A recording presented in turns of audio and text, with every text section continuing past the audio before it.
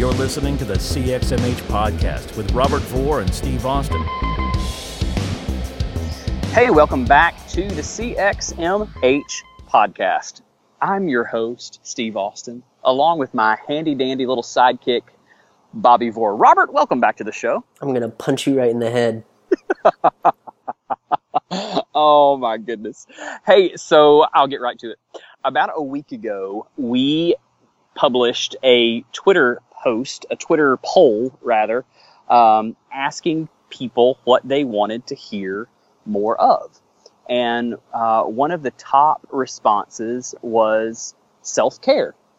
And so we aim to please. And so we're serving that bad boy up today. Yeah. So, I think we should talk about a little self-care. What do you think? I like it. Okay. I'm on board. What's your favorite way to practice self-care? That's fantastic. I'm actually not great at self-care, which is, just full admission here from one of the hosts of the show, but no, let's be totally honest. Yeah, no, I'm not great at it. It's a thing I've been working on, trying to be intentional about working on in the past couple years. I would say, so I've been playing music my entire life. Actually, this year I'll have been playing drums for 20 years. Get out. You started playing when you were 4? That's amazing. When I was 7. I'll be 27 this year. Excuse me. Excuse me, 7. Wow. Whatever, get out of here. And so playing music or listening to music, things like that are always really therapeutic for me. Mostly that. I've started really recently, actually past couple of weeks, learning a bit about mindfulness and progressive muscle relaxation and things like that, but kind of just dipping my toes into some other self-care. For the first time, actually a few weeks ago, I took a day off work for no reason whatsoever, just because I needed to be at home and relax and not do a bunch of things. There was just kind of a million things in every area of my life happening. Dude, there's so much value in a mental health day. So much value. It was, it's weird because, and I know people are going to relate to this, you feel super guilty because why would I take a day off work, right? Yep. There's stuff to be done. I don't have a doctor's appointment. Yeah. It's not like I've got to go to the DMV. Yeah, I totally get it. No, absolutely. But there was, personal stuff and work stuff and grad school stuff, just a bunch of stuff. And I needed a day to kind of unload everything and not worry about it. And so that was the first for me. So definitely improving in the self-care area. And I know you are big in the area of self-care. I love me some self-care, but I didn't always. I didn't know what it meant. It sounded new agey to me, and I'm like, I'm not going to sit and put my middle finger against my thumb and, hum. I'm not doing it. Right. I had no idea what it was, and most people don't. Most people don't understand self-care, what it means, why it matters. People don't get it. But perfect example right now. It's my lunch break at work. We're doing this bonus episode. So if the sounds a little different, it's because I'm doing this podcast from my phone because we're professionals here. But I'm sitting out by the lake, just enjoying, looking at the water, watching the way that the wind, moves the water across the pond. Simple stuff like that. Just being aware of my surroundings while we do this show. And that's some awesome, really simple self-care. It allows me to get some fresh air, get a little sunshine, and it's good. Yeah. I published my third book a few months ago called Self-Care for the Wounded Soul, 21 Days of Messy Grace. And shameless plug, if you're interested, you can get it at myselfcarebook.com. But since I published that book, I'm constantly getting questions about self-care. And like I said earlier, most people don't get it. I've learned that people don't understand what it means, why it matters, or where to begin. So I thought today we could cover that, and then we'll give you 3 examples of self-care from the Bible. Yeah. Okay, so for us normal folks who don't have published books,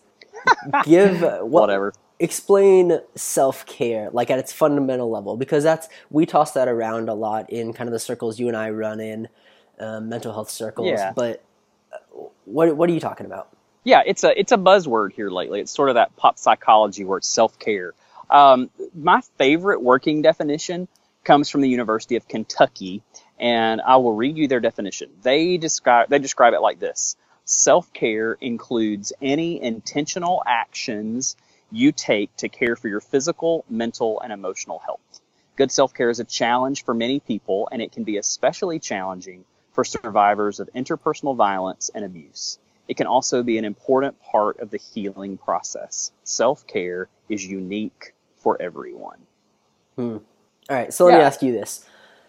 For those of us that subscribe to Christianity, the definition we get of love, written by John and other places in the gospel, right, says, this is how we know what love is, that Jesus laid down his life for us. So the definition that I operate with from love a lot of the time is, what can I sacrifice for other people? Right? Can I sacrifice my time for people, or my money for people, or my comfort in having conversations they need to have, things like that, right? Yeah. So how do we balance that, or how do we align that with self-care? Because self-care sounds at first glance selfish, maybe, right? Like, hey, I should be always giving, but now people are saying, hey, no, do something for you. How do we get past that? I think it's so important. I'll add to that for the good little church person who has always been told, love God with all your heart and love your neighbor as yourself. That's the crux of the gospel, right? Yep. The greatest command. But pretty much everybody's heard that verse, in my opinion, misinterpreted all their lives, because they forget that in order to love their neighbor, they have to first love themselves. So most of us, I think, we suck at self-love and self-compassion. We excel, especially in the church, at performance-based Christianity, but we're pretty terrible at peeling back layers of shame, fighting perfectionism, and giving ourselves grace. But I've heard it said, and I wish I could remember who said it, but we can't pour from an empty cup.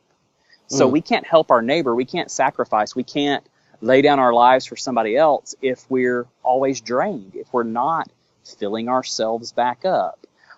I think that we have to show ourselves some self-care. So self-care, it may sound selfish if you don't know what it is, but it looks like grace for yourself. It looks like self-love, self-compassion, just being kind to yourself. Because for so many of us, it's easy to be kind to other people, but we hate ourselves. We think that Brené Brown talks about it, this whole cycle of shame where we say we're not good enough. We're not man enough, woman enough, Christian enough, parent enough, smart enough, hardworking enough. We're not enough.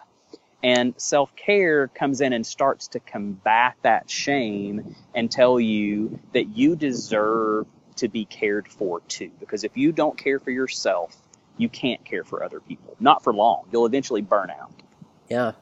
No, I think that's fantastic. And you even hit on it there, that you can't give something you don't have, right? And so a necessary part of loving, I view loving kind of as a cycle, right? Is that you have to accept love in order to give love. You can't give something you don't have. And there's a longer metaphor there, but it's a bonus episode, so we'll save that for, we do have some full episodes on self-care coming up kind of down the pipeline as well. So, but we just wanted to throw a bonus out there. So, all right. So we've got basics of some self-care, why it matters, especially in a Christian context, but for everybody, we believe it matters, obviously.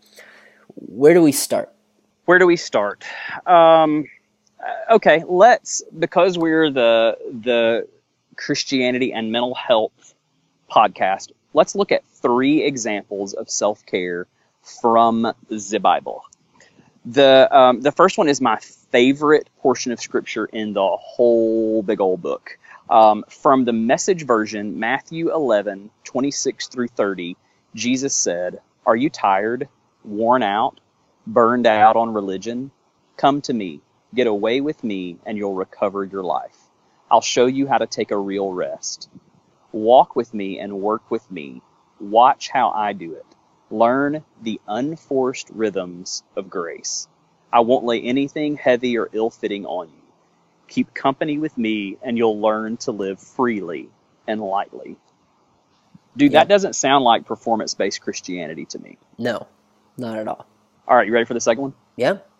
We're going Old Testament, baby. Old Testament. Whoop, whoop. Here we go. This is 1 Kings 19, 3 through 9, also from the Message, because I'm not smart enough to read the King James Version.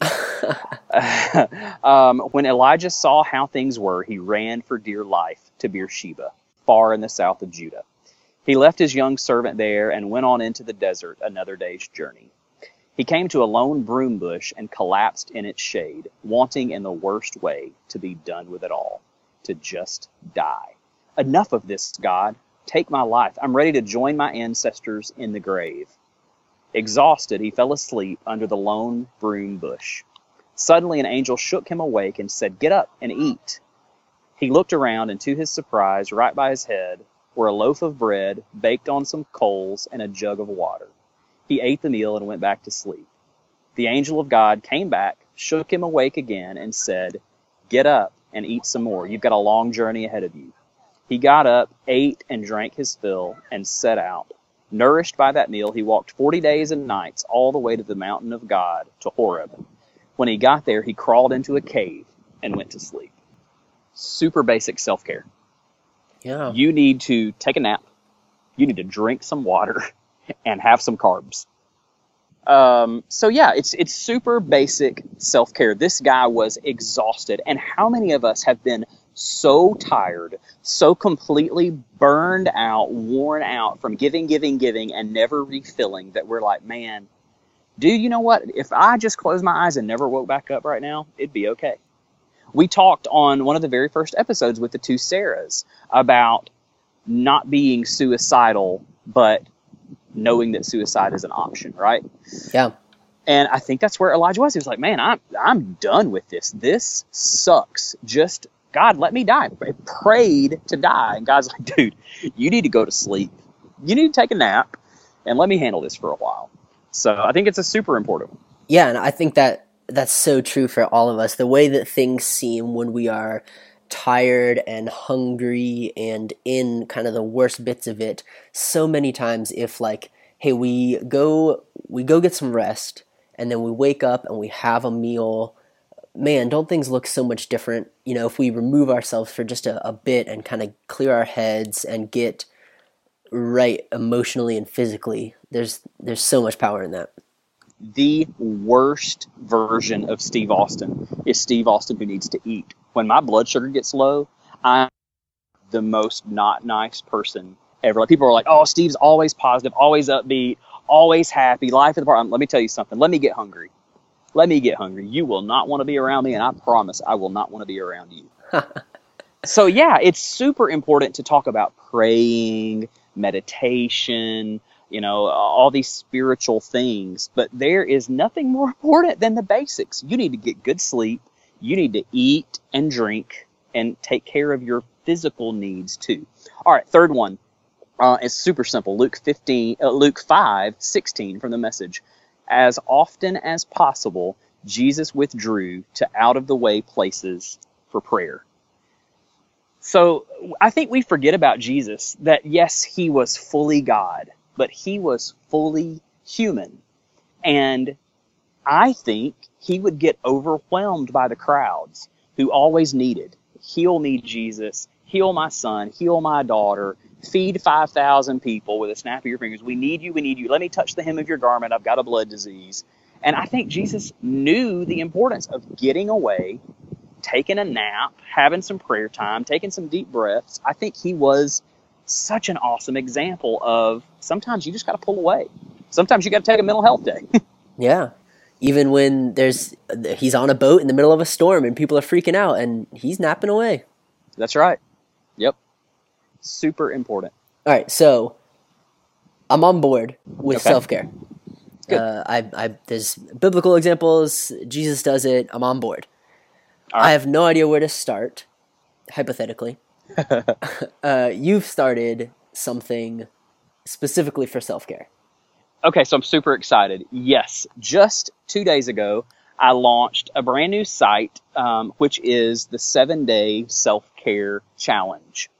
You can go there by going to jointheselfcarechallenge.com. This is a direct result of our listeners. It's a direct result of that Twitter poll and people saying, give me more about self-care. And so it's absolutely free. You go to jointheselfcarechallenge.com. We'll put links in the show notes. And you sign up with your first name, your email address, and then every day for 7 days, you'll receive an email about self-care. So you'll get tips and tricks and reflection questions. You'll get a daily mantra. It's super, super simple. It's absolutely free. There's no catch. There's no gimmick. All you have to do is sign up with your email address and your first name at jointheselfcarechallenge.com. Fantastic. Yeah, I would love for our people to try this out. All of these are every single day. It's just an excerpt from the book, Self-Care for the Wounded Soul, 21 Days of Messy Grace. Yeah, no, I read this book, Self-Care for the Wounded Soul, before it came out, and then bought a copy when it came out, and I know it's gotten a lot of good reviews, and I know that we're friends, but I'm saying this as just a person who has read it. It's fantastic. There's a lot of great stuff in there, so this is a great opportunity for people who maybe don't want to immediately buy the book, launch into that, to kind of try out chunks of it first in a 7-day commitment before they want to do a longer commitment, invest in the book, things like that. Thanks, dude. I appreciate that. Yeah, so check it out. It's jointheselfcarechallenge.com. And like you said, we're going to do more full episodes on self-care with some other guests and experts and things like that in the future. But we just wanted to sort of give you a taste of it and let you know about the self-care challenge. It starts on Monday, the 27th of February, but you can join and start at any time. But the first self-care challenge starts on Monday. Well, hey, I want to finish with an encouraging story from Scripture here. You were in 1 Kings a bit ago, so I want to read you just a really encouraging story from 2 Kings here. Are you cool with that? Yeah, bring it. This is how we'll end it. From there, Elisha went up to Bethel. As he was walking along the road, some boys came out of the town and jeered at him. "Get out of here, Baldy," they said. "Get out of here, Baldy." He turned around, looked at them, and called down a curse on them in the name of the Lord. Then 2 bears came out of the woods and mauled 42 of the boys. And he went on to Mount Carmel, and from there returned to Samaria.